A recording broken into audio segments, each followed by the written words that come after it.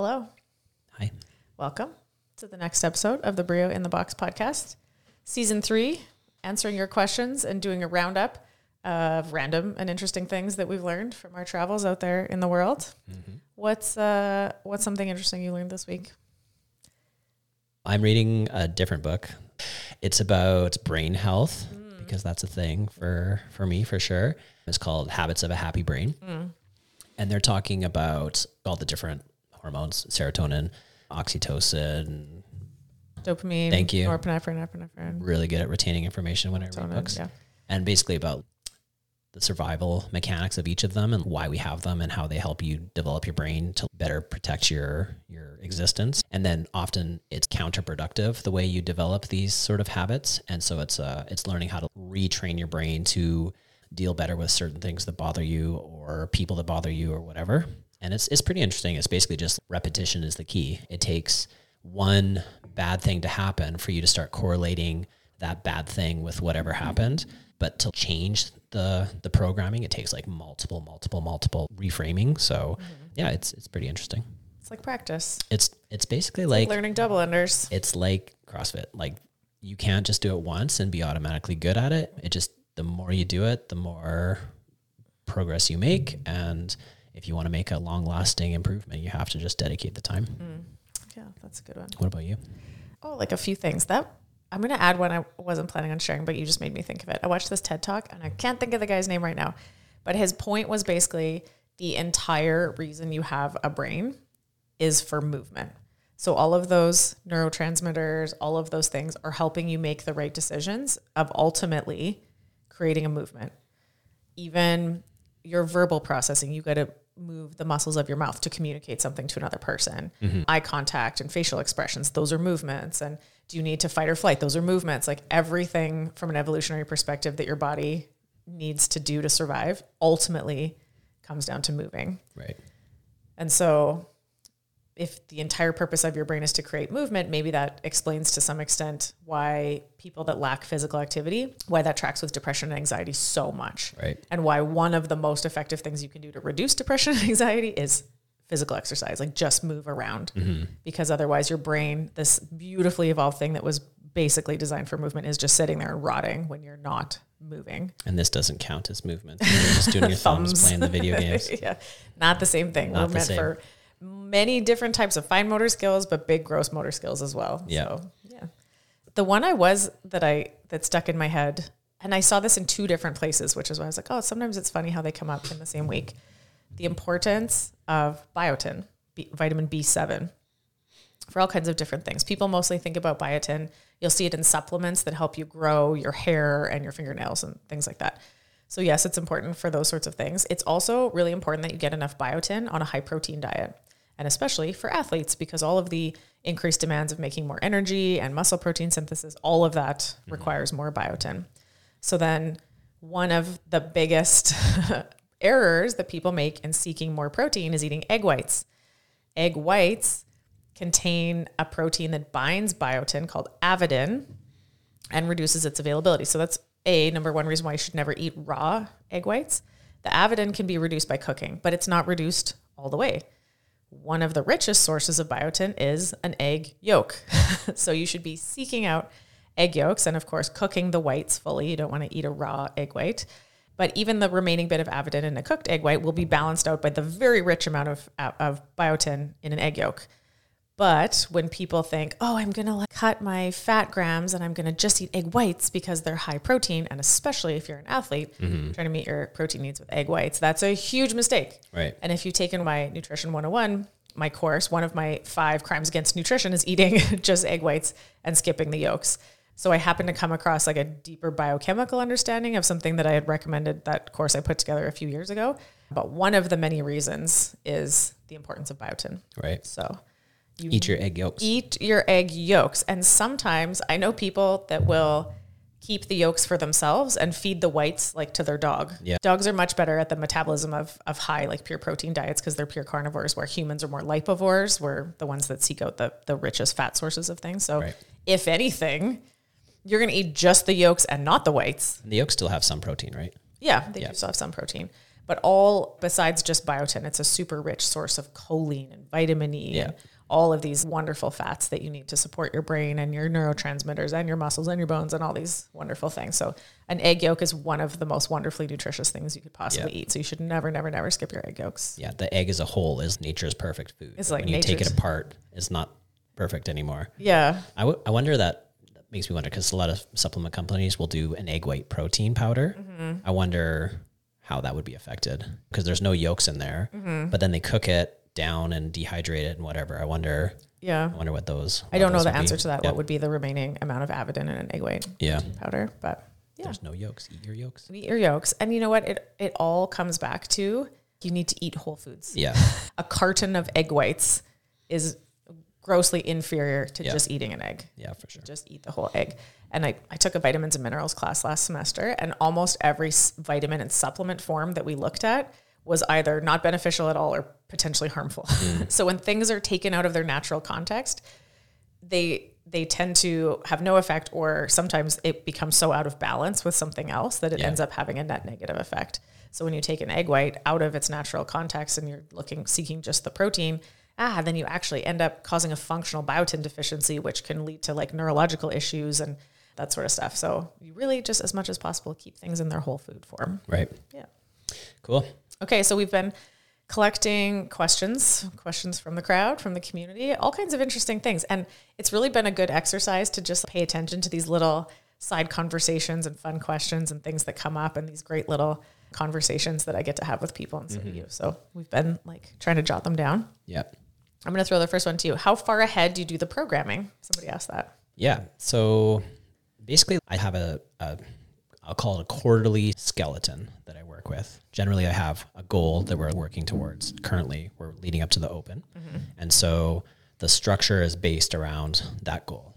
It might be we're building up to a CrossFit total. It might be that the summer is here and the attendance is going to be like dwindling due to like vacations and stuff. So like whatever the main thing we're training for is the general structure. And that'll be like 2 to 4 months at a time, depending on what it is. And so I'll kind of have my endpoints, and I'll work back from that with anything specifically training for that thing. And then I generally do the actual week-to-week programming about 2 weeks in advance. And that's just putting in the specifics of what the actual movement combinations and time domains and types of stuff are going to be. So about 2 weeks for the most part, and then up to 4 months ahead for the like overall structure. And we have one giant Google spreadsheet that goes back, I don't know, like 14, almost to the beginning of the workout of the day. And each tab is a month. And so it goes back years and years. There's so many tabs. So many tabs. It's getting to be giant. And it actually works well, even though it's not like it's not designed for that whatsoever. It actually works really well because I can just go back 4 months and be like, what's a good repeat workout that we can do? Or if I want to program Karen, I can just search in the form for the last time we did Karen, and it's easy enough to find. Yeah. So even though it's kind of like archaic, it works well. Yeah, it does. And then it goes into beyond the whiteboard and coach's notes and onto the blog every Sunday. And there's like a workflow of how it goes. Someone also asked me how long I spend on the programming. And it's usually, I really like to think it through quite a bit. So I don't just jot stuff down and be like, yeah, good enough. I really try to think about what movements we need to do and what we haven't done as much of in the previous week, and making sure I'm doing like all the different stuff. Like the hardest thing about programming CrossFit is there's so many different movements to do and different weights and different everything. So I try to just balance it out really, really well every week. So it probably takes me a good hour to 2 hours of just figuring out what those 7 days of programming is going to be. Because I just really put a lot of thought into it. And every time I program something, I map out in my head, like how long it's going to take and what the goal is and what's the stimulus. And there's a lot of thought that goes into it. And then from there, it takes me another maybe half hour, depending on how complicated the week is, about half hour to an hour to put the workouts in beyond the whiteboard. And then I always write notes and stuff. And that's probably another hour or 2 hours, again, depending on how complicated things are. So yeah, it's a good 3 to 5 hours a week probably that I spend on it. And but it's fun. It's like a creative outlet for me. I like it. I really enjoy the process. And I think like kudos to you, and I'm glad you do enjoy that, because some of the ways that other affiliates do it. So some are they show up in the morning and the coach is like, what are we you going to do today? Which, oh my God, that would stress me out so much. But it's really like I'm doing it on the fly. That was maybe more of an old school CrossFit thing. Yeah. And we did that forever ago. Like I remember we would program the day, like the night before, there would be times where I'm like, okay, tomorrow we're going to do this. And then I learned that that's just like fucking shooting arrows in all different directions, right? Who knows? And then you don't really have any long-term goals with that. So that was early on. That was like when we first started doing our own programming. But now there's much more time and thought. Yeah. Some CrossFit gyms just follow CrossFit.com. Yep. CrossFit also provides CrossFit affiliate programming, CAP. It's called to all affiliates for free now. So lots of affiliates follow that. And then there's a few of these outside source programs that people will pay to outsource their programming to Proven or HWPO or CompTrain or Mayhem or whatever. Obviously, I think, and this is why we do it this way, that the best program for any one CrossFit gym is going to be one that's done in-house by a knowledgeable coach that takes the time to think about it. Yeah. If people don't have the time or don't enjoy the process, then I think second best is maybe just to outsource the programming, but it's going to be not as good. It's going to be more generic. It's not going to take into account your facility and your equipment. It's not going to take into account the level of your athletes. You're not programming for the people in front of you. It's just a more generic program is not going to be as good for your community. So, and we've experimented with that as well. We went through a period of time where we followed one of them, and it just wasn't good. It was very repetitive. They had a certain number of things that they did all the time, and then they had a bunch of other stuff that they never did. And we would have sandbags or whatever sitting there collecting dust because they never get programmed. And the other thing with a lot of the programs is there's 5 different components and you cannot get them all done well in an hour. So there's either zero coaching or too much programming, and that's just not what we're about. Herding cats. Yeah. Basically. It's like, all right, guys, you have 10 minutes to do this 20-minute AMRAP because we got to get going here. Yeah. I'll tell you what, I visit and drop into a lot of CrossFit gyms. I'm trying to think right now off the top of my head, times where I've had an amazing experience. It was never once at a gym that followed outside programming. Yeah. The coach didn't have the buy-in. There's too much stuff to do. It was above the level of the athletes. Yeah. Like for a variety of reasons, it just wasn't a good experience. But the places that I feel like that love and care shows through, it shines through in the programming and then in the coaching and then in the whole thing, like just the general level of buy-in when it's done in-house. Yeah. And then one of the questions we answered last week was, what do? We do that program. I went to the 5:30 class yesterday. I went to the 9:30 class today. You have to be doing the programming as well, so that then when you're making up the workouts, you know how long that takes and what that feels like and what the bell curve of times are going to be around that kind of thing. You just have to be immersed in it. Yeah, for sure. Yeah. And I do think it's worth checking out what other people are doing so you don't continue to be in your same habit all the time. And we went to a gym when we were in Maui, and we just went in for open gym, and it's like some of our friends, and they're like, honestly, what do you guys want to do? And we hadn't worked out with a barbell in so long. And I was like, nothing with a dumbbell. We've done nothing but a dumbbell. And so I ended up I programmed the workout just on the fly for us to do that day. And it was good. It was fun. And he did it with us. And after that, he's like, that's a great workout. I'm going to program that for next week. Like it was super fun. So I think it's worth like taking other people's ideas and just running with them. And you just take a little bit from everything and make it work for your gym. Yeah. So, I mean, we follow CrossFit.com. We steal some workouts from them. We drop into other gyms. There's often where I'll be like, hey, we did this workout on the lunch break at the seminar. It was great. We should program it. I think you definitely have to keep a finger on the wider pulse of the CrossFit community and incorporate all the best of what it has for sure. We took that one from Scott Panchak the other day, and I like watching him because it's just him and his wife that do it together.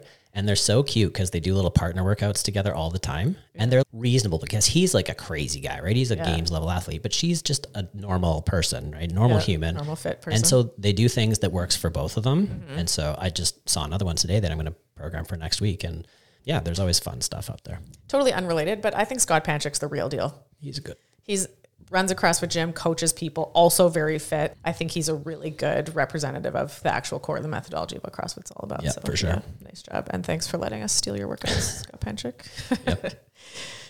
Okay, next question. If you could go back knowing what you know now, would you do anything different to prepare for pregnancy?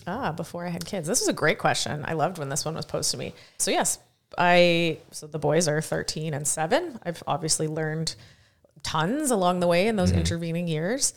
So at the point where I had Atlas, I had already been doing CrossFit for a couple years, And in those early days of CrossFit, nutrition was at the forefront and everybody did the paleo diet and the zone was a big thing. So weighing and measuring your food and avoiding basically processed food, grains, sugar, dairy at the time.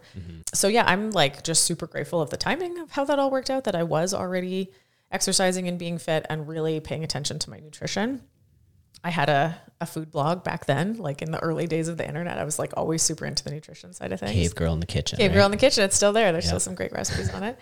So yeah, I'm in a good position where I wouldn't do too many things very differently. I might have loaded up on those really nutritious foods like liver and egg yolks and grass-fed butter. And I probably would have included more dairy prior to pregnancy. Because you didn't do a lot of dairy up until recently. Like really just the last few years I started eating dairy at all. But I mean, aside, I've had a DEXA scan and my bone density is like 2.5 standard deviations above a woman for my age. So even despite not eating dairy for like 20 years, I did fine. Because that's more like lifting is so beneficial for that, right? Yeah. And protein. Yeah. More so people just think calcium, period, but the protein and stimulating muscle mass. But back to the pregnancy thing.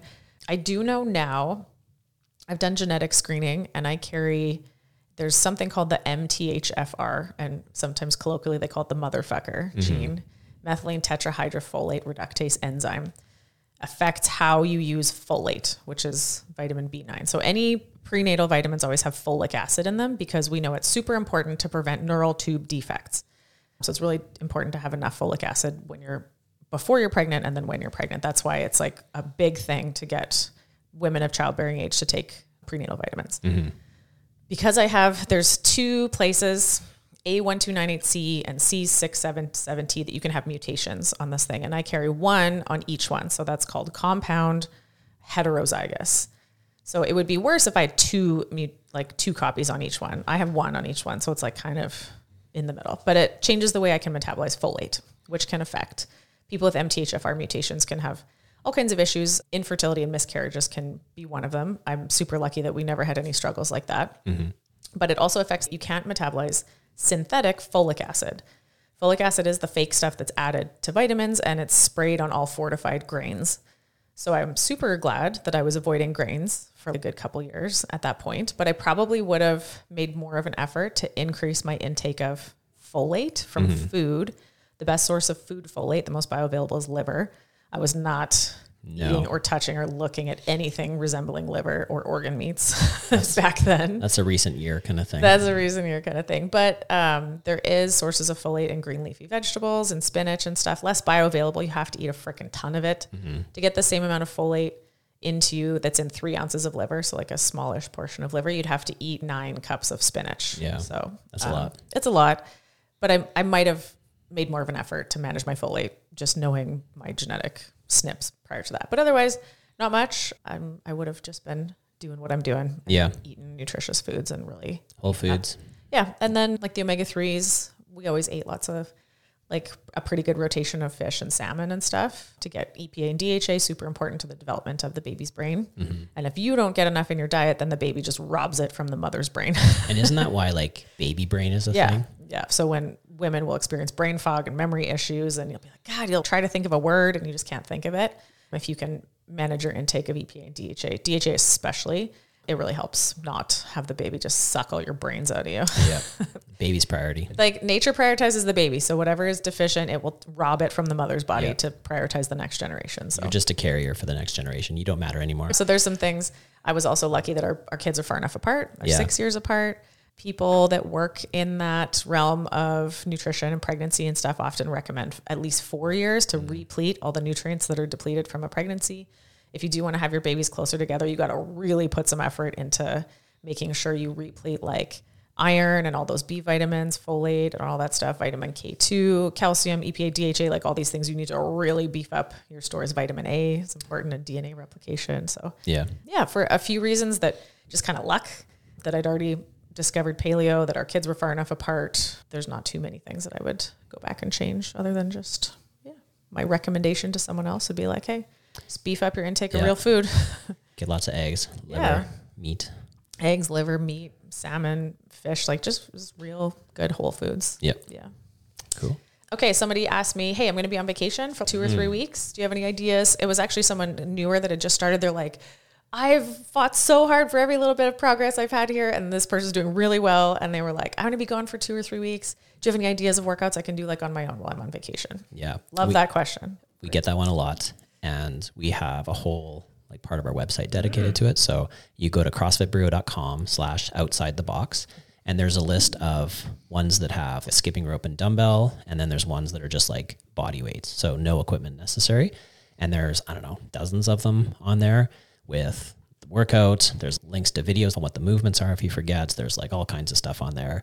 And there's a bunch that you could do them in a hotel room if you had to. There's some that are like running and stuff. So if you're at a beach resort, you can, but they're all just like 10 to 15-ish minutes. You can easily squeeze that into a morning before you go hit the beach or whatever. And they're all like manageable enough that pretty much anybody can do them. I know a lot of people say the hardest thing is the motivation to do it. And I would go as far as to say, if you're on holidays and you're going to struggle with it, tell us ahead of time and be like, I want to work out 3 times while we're gone. Be like, okay, cool. What days? And we will message you and be like, did you work out today? Because you're supposed to. We just had one of our members come back from a month away and he didn't work out the whole time. And that's hard. That's like hard to get back into the swing of things. So anything, any kind of like movement, walking, he did walk a lot, which is good. Yeah. Just do Tabata push-ups. That's better than nothing. It takes you 4 minutes. Do some push-ups. Anything you can think of is better than just like nothing. It's tough. The motivation is lacking when you're on holidays and if you don't have your crew and you don't have your gym to go to. But we've said in the past, like one of the best things you can do is go visit other CrossFit gyms when you're on holiday. Yeah. Go drop in at other places. And we're always super welcoming when we have people coming and we don't care if they're new or whatever, that's fine. Like even if you're still learning the movements, that's fine. Let them know ahead of time. Hey, I've been doing CrossFit for 3 months. I'm still learning, but I would love to come in and work out with you guys if that's cool. And worst thing they're going to say is no. And if they do, just find a different one. But I think it's worth like, you know, checking out other places and seeing what other places do. Yeah. That was my question of the day the other day was what's the furthest away CrossFit gym you've ever dropped into? And some people have been with us a long time and never been anywhere else, which appreciate the loyalty. But also some other people were like, I love dropping in places in other cities. You like meet nice people and hey, maybe every once in a while it's like not a great experience and you just come back appreciating more of what you have here at home. And if you see something that another gym does and you're like, this was so great, tell us. I still pretty much every good idea we have at BRIO, I just stole from someone else that was doing a good job. Yeah. So.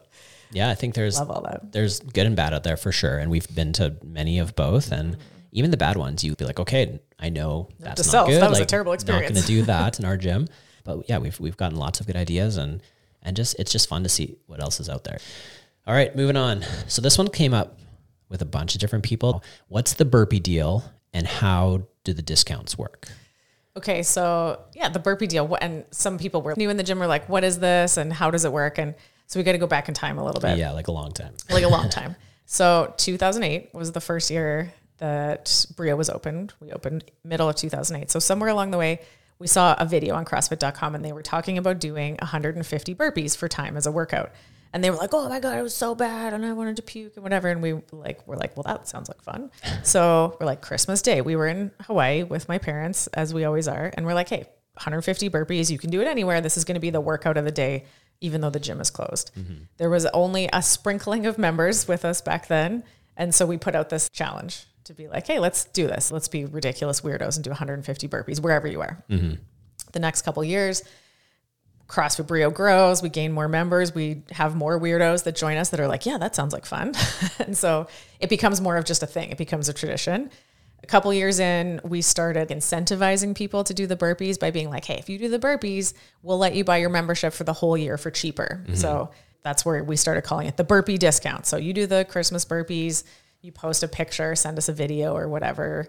And then social media became a thing. And then it became tag us on social media, show us that you're doing the burpees. And then we would always run what basically became a promotion in January where you could purchase your membership for the whole year. And it used to be cheaper. You had to buy it within January. Sometime in January you had to buy it and you could buy the whole year for a discounted rate. Yeah. But you had to do the burpees. But you had to do the burpees. Somewhere along the way, we're such softies that you're like, well, I mean, if you're going to pay for the year, if you're that dedicated, like we're cool kind of thing. And people would come in during like in March, somebody would join and they just wanted to commit and it's okay, cool. Yeah. Yeah. And so our tagline being we're BRIO, we're home of the committed. So anybody that's committed to their fitness for the year, that's something we think is deserving of the discount. So that's the history of where it evolved from. Yeah. So we still call it like the burpee deal in January or whatever. But the timeline of renewal is just that a lot of people renew their memberships for the year in January. And then so when people were asking like, how are the discounts figured out or how do rates work and all that kind of stuff, which is a good question. So early on, the early years, we made the mistake of not raising rates for like 8 years. Mm-hmm. And in a world where business expenses increase predictably, that's not a good idea. We like have a vision for how we want BRIO to be and how we want it to run. We think CrossFit's the most effective way to get fit. We think health is just fitness over the long term. So we're committed to health, to fitness over the long term. We want to run not just any CrossFit gym, but like an exceptionally high level of service to our members and all that kind of thing. So that's like our vision. What that looks like day to day is commitment to a few things, like small class sizes, a really nice facility, nice equipment that's like also kept up and turned over and replaced as needed, dedicated team of coaches, all that kind of stuff. So a few years in, we were like, ooh, if we don't manage the rate side of things and expenses just increase, the only other way this thing works is that the quality has to decline. Mm-hmm. Now class sizes get too big or the equipment can't be replaced or the gym's not as clean or nice or fixed up or anything. So, those are just the realities of running a business. So a few years in, we're like, okay, we consider ourselves the caretakers of BRIO. We love this community like it's our third child. And so being entrusted as the caretakers of the community, one of the responsibilities is to manage it financially responsibly. Yeah.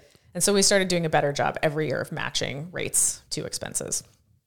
And so then it did work out in some things in that it allowed us to manage like the COVID shutdown and be fine on the other side of things, thanks to the support of our members and the things we had put in place. Many gyms did not make it through COVID.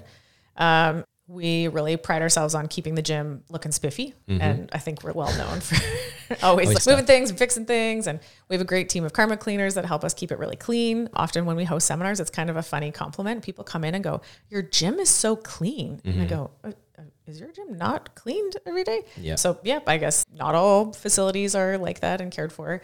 It allows us to invest in new equipment and upgrade equipment every year. Yeah, I think as far as size to equipment goes, we're a well-stocked gym. Yeah. We're one of the few gyms that has a full set of ski ergs available. Yeah. And we rearranged the whole gym, and part of that was to accommodate these ski ergs that we wanted to get. And people are like, well, whatever, it's ski ergs. But if you're not skiing, then sometimes you're just biking more. Yeah. Do you just want to bike all the time when we can't run in the winter? So I think, we've always tried to really make the best use of our space and our equipment, and that's all part of the package. Mm-hmm. So managing it financially responsibly allows us to stay in a convenient area of town. One of the things we're able to do is support our family without having to have a second job or an outside career. Mm-hmm. That's not something that a lot of affiliate owners can do. Many I know have a second job. They're a firefighter or they have to do something else.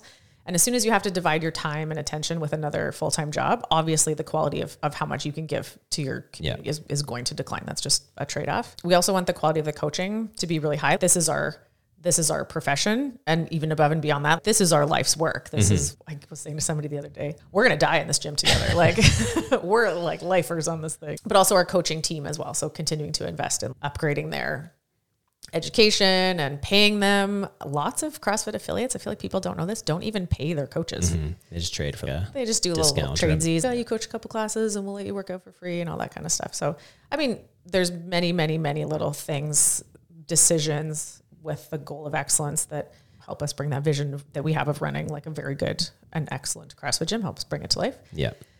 So I mean, everybody knows the last year has been pretty wild on the cost side of things. Yeah. We do our best to manage the cost and expenses and pass along the perks and things that I get as a CrossFit employee, pass it along to the members and the community and everything. So this year we didn't have to raise rates. Our base rate is $49 a week for unlimited. That's unchanged.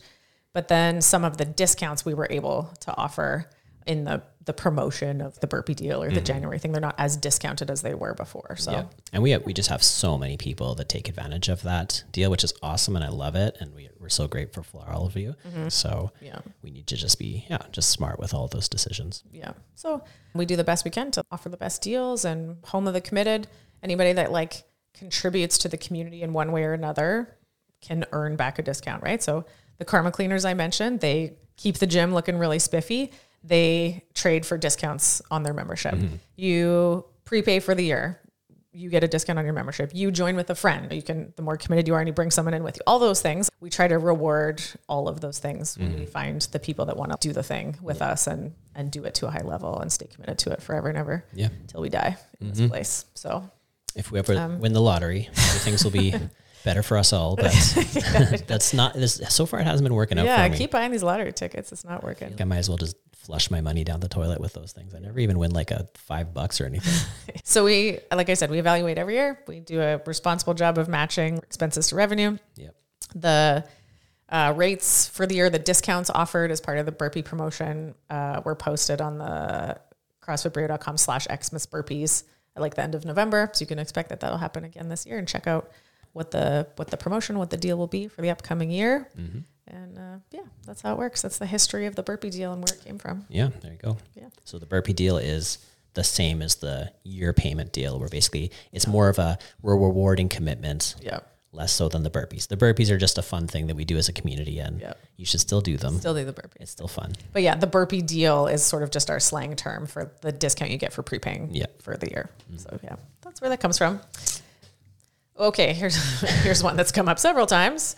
You may or may not have heard of this. What are your thoughts on the emergency shelter going into the old fire hall? So old fire hall on Central that is on our 1 mile running loop, the Murph Mile. That fire hall has moved over like by the university now. So the building has been empty, and the city's plan is to, I believe in June, open an emergency homeless shelter in the fire hall. So many people have seen this in the news and have asked us, what are your thoughts on that? Not positive. Not great. Not a fan. Not excited about it. I get that there has to be a thing, right? Yeah, people need help. People need help. People need support. To that. And we're all for it.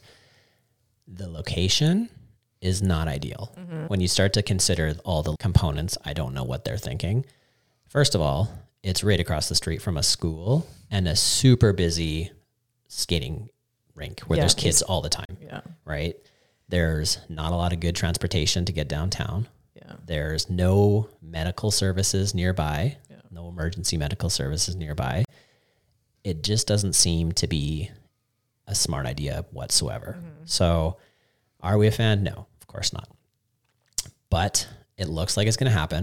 So as far as we know, it's a temporary shelter. It might only be 18 months. It might be 2 years. It's not even, they don't even have the 100% go ahead yet. They have to change the zoning of the building. They have to agree upon an undervalue lease and a bunch of other details. Which city council has to approve. They have to approve. If you wish to express your opinion on this, do so to your city councilor. Yeah. Hopefully some magic happens and they find a better place. But we're already thinking ahead. We'll see what happens. Basically, we're hoping that we're far enough away that it's not a big issue. I feel really bad for all the businesses on Central Avenue, because now all those restaurants and like places that they just spent a whole bunch of money spiffying up are going to have to figure something out. So I'm hoping we're far enough away, but we went to CrossFit 604 when we were in Vancouver, and they are right downtown. They're on West Hastings.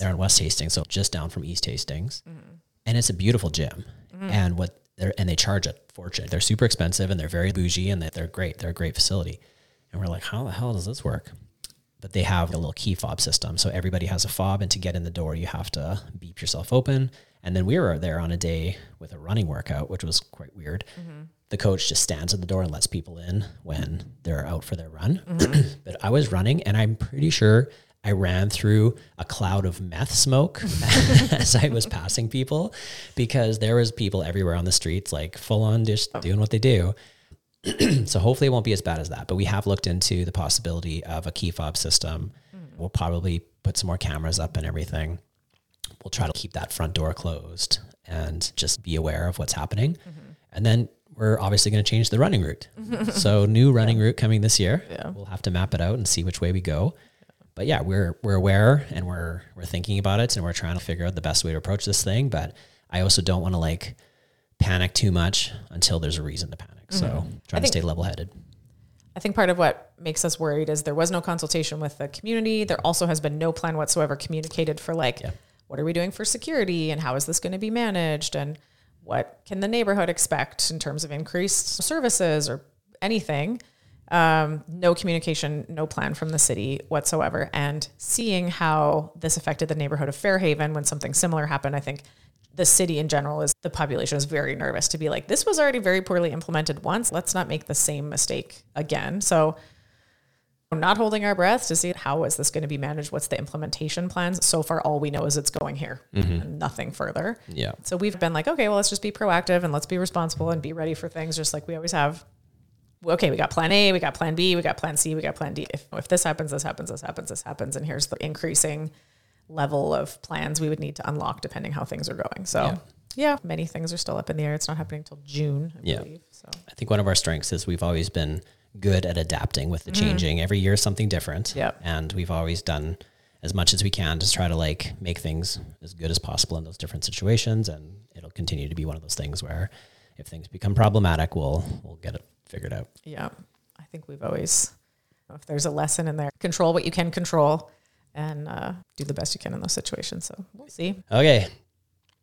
Switching gears back to something we get all the time. You're a cook. Not everybody's a cook. What are some super easy recipes that the people can take advantage of that they can make in a hurry? Yeah. Someone was like, okay, but do you have any like just super easy recipes? I'm a craft dinner kind of person. Do you have that level of cooking? And I was like, yes, I do. And actually CrossFit does. So if you go on crossfitbrio.com/nutrition, there's a YouTube playlist of 104 of these beautiful little videos that CrossFit produced a few years back. They're a minute. Each one of them is a minute. They're all like super simple whole food recipes, very few ingredients, delicious, tasty meals, lots of inspiration for all kinds of things. So that was the link that I sent this person that asked me. I was like, yes, I do. Here you go. There's 104 of them. So you could click through one a day and not run out of super simple, easy recipe ideas to cook for like the next quarter. So crossfitbrio.com/nutrition. There's all kinds of cool stuff on the website. If you go like poking around, I know most people interact with us through the app, but we've really built out, there's a lot of content on our website as well to help you with almost any question or problem you would want to have solved. The nutrition page has like a link to Nutrition 101. If you've never taken that, you can also do that through the app. There's a whole list of books I recommend. People go, oh, if I was going to read a book on nutrition, where should I start? My recommended reading list is there. There's a bunch of lecture videos you can watch from some of the leaders in the field of nutrition and metabolic health. I collected all the podcast episodes that you and I have done on specifically different nutrition topics. So what do we have to say on all these different things? The recipes. So yeah, there's tons of cool stuff on there if you want to dig into. That was another conversation I had with someone and they were like, oh, I need to do more research on nutrition. And I was like, let me help you. Here's the entrance to that rabbit hole. Whoosh, here we go. Good luck. Read these books, listen to these lectures, listen to these podcasts. This is, if you want to start going down that rabbit hole, here's the entrance. Yeah. Here's where you go. Yeah, there you go. CrossFitBrio.com/nutrition. Yeah. Okay, so here's one you got the other day. What do you know about rhabdo? That word pops up every once in a while. First of all, what's rhabdo? Yeah. So rhabdo is actually a kidney problem. Like really early on in the early days of CrossFit, there was all these people coming out and there's a few lawsuits, people saying that CrossFit gave them rhabdo. So basically what happens with rhabdo is when you exercise, when you work out, especially with intensity, your muscles break down. And that's part of the process of getting stronger. Your muscles break down, your body repairs them and makes them stronger so that the next time it happens, you're better prepared. If you break down those muscles to an extreme level, you start to lose parts of your muscle tissue into your bloodstream, and it can get to the point where it's so high level that your kidneys can't deal with it and starts to poison your kidneys. And so what happens with rhabdo is your muscles are broken right down, your kidneys get overwhelmed, the color of your urine changes, and you have to go to the hospital, and they put you on IV, and they do dialysis if it gets really bad. I've never heard of anyone needing dialysis for rhabdo from exercise. Yeah. Potentially maybe, but I've never, as an exercise thing, I've never heard of that. Because it'll happen with crushing injuries, right? Like your muscles get crushed and they literally just like leak muscle tissue into your bloodstream. And so it's kind of one of those obscure things that came about when CrossFit started. But then I just saw recently, there's been a bunch of cases from people getting it from spin classes. So your highest risk people are people that are fairly well muscled. So they have a lot of muscle tissue that can be broken down, and people that used to have some level of capacity, but haven't trained for quite a while, 2 to 6 months or whatever. They haven't done anything. And then they jump in and try to do something as if they'd only taken a weekend off. and they go way too hard, way too much volume, and they end up wrecking themselves and having a big problem. So you would think, oh, this problem where you're not conditioned to handle exercise, that must be something that happens to like new people or weak people, or something as a bad reaction to too much exercise. Actually, no. Like you said, it's more likely to happen to someone that has the capacity to go hard enough and has enough muscle tissue to do enough damage. So rhabdomyolysis is the full thing. Myo is the myoglobin, the inside of the cell that gets broken down. Lysis means to break apart or break down. So you end up with too much myoglobin in your bloodstream. Like you said, kidneys can't filter it out. The big deal is if you're peeing the color of Coca-Cola, go to the hospital. Yeah. And the primary thing they do is put you on IV. Fluid is just super important because they're just trying to support the kidney's ability to flush it. If it, for some reason, got really bad on the kidneys, it may need dialysis. But for the most part, crush injuries, like you said, and as a side effect of statin medication. Oh, really? Yeah, rhabdo's a big, common-ish. Among the side effects of statins, rhabdo can be one of them. Right. So the other part of the question was like, he basically said, my buddy's got it. Can you get it localized? And sort of like what happens is, for me, like I almost had it. I didn't have full on rhabdo because my urine was fine, but I had taken way too much time off and did a workout before my 40th birthday with pull-ups in it. And I was doing just like big set. It opened with 100 pull-ups. I remember that workout. And I was doing sets of 15, hadn't done pull-ups in 3 weeks maybe, and big sets, and got through the 100 and moved on, and woke up the next day and my arms were just like locked. And so locally my biceps were wrecked, right? Like they were so swollen. I would sit in the hot tub and I would slowly try to push my arms open. For me to straighten my arms, it took like 15 seconds. It was just so wrecked in there, but I never had kidney problems, right? It wasn't to the point where my kidneys were overwhelmed. So that was a very localized, like near rhabdo case, but it wasn't full blown rhabdo because I didn't have the kidney problems. So if you do a certain workout that has a ton of volume in your chest, your legs or whatever, yes, you can feel localized pain because you're doing muscle damage, right? You're overtraining your muscles, and it's to the point where there's more than just like your normal delayed onset muscle soreness. But it's not actually rhabdo until you have the kidney stuff.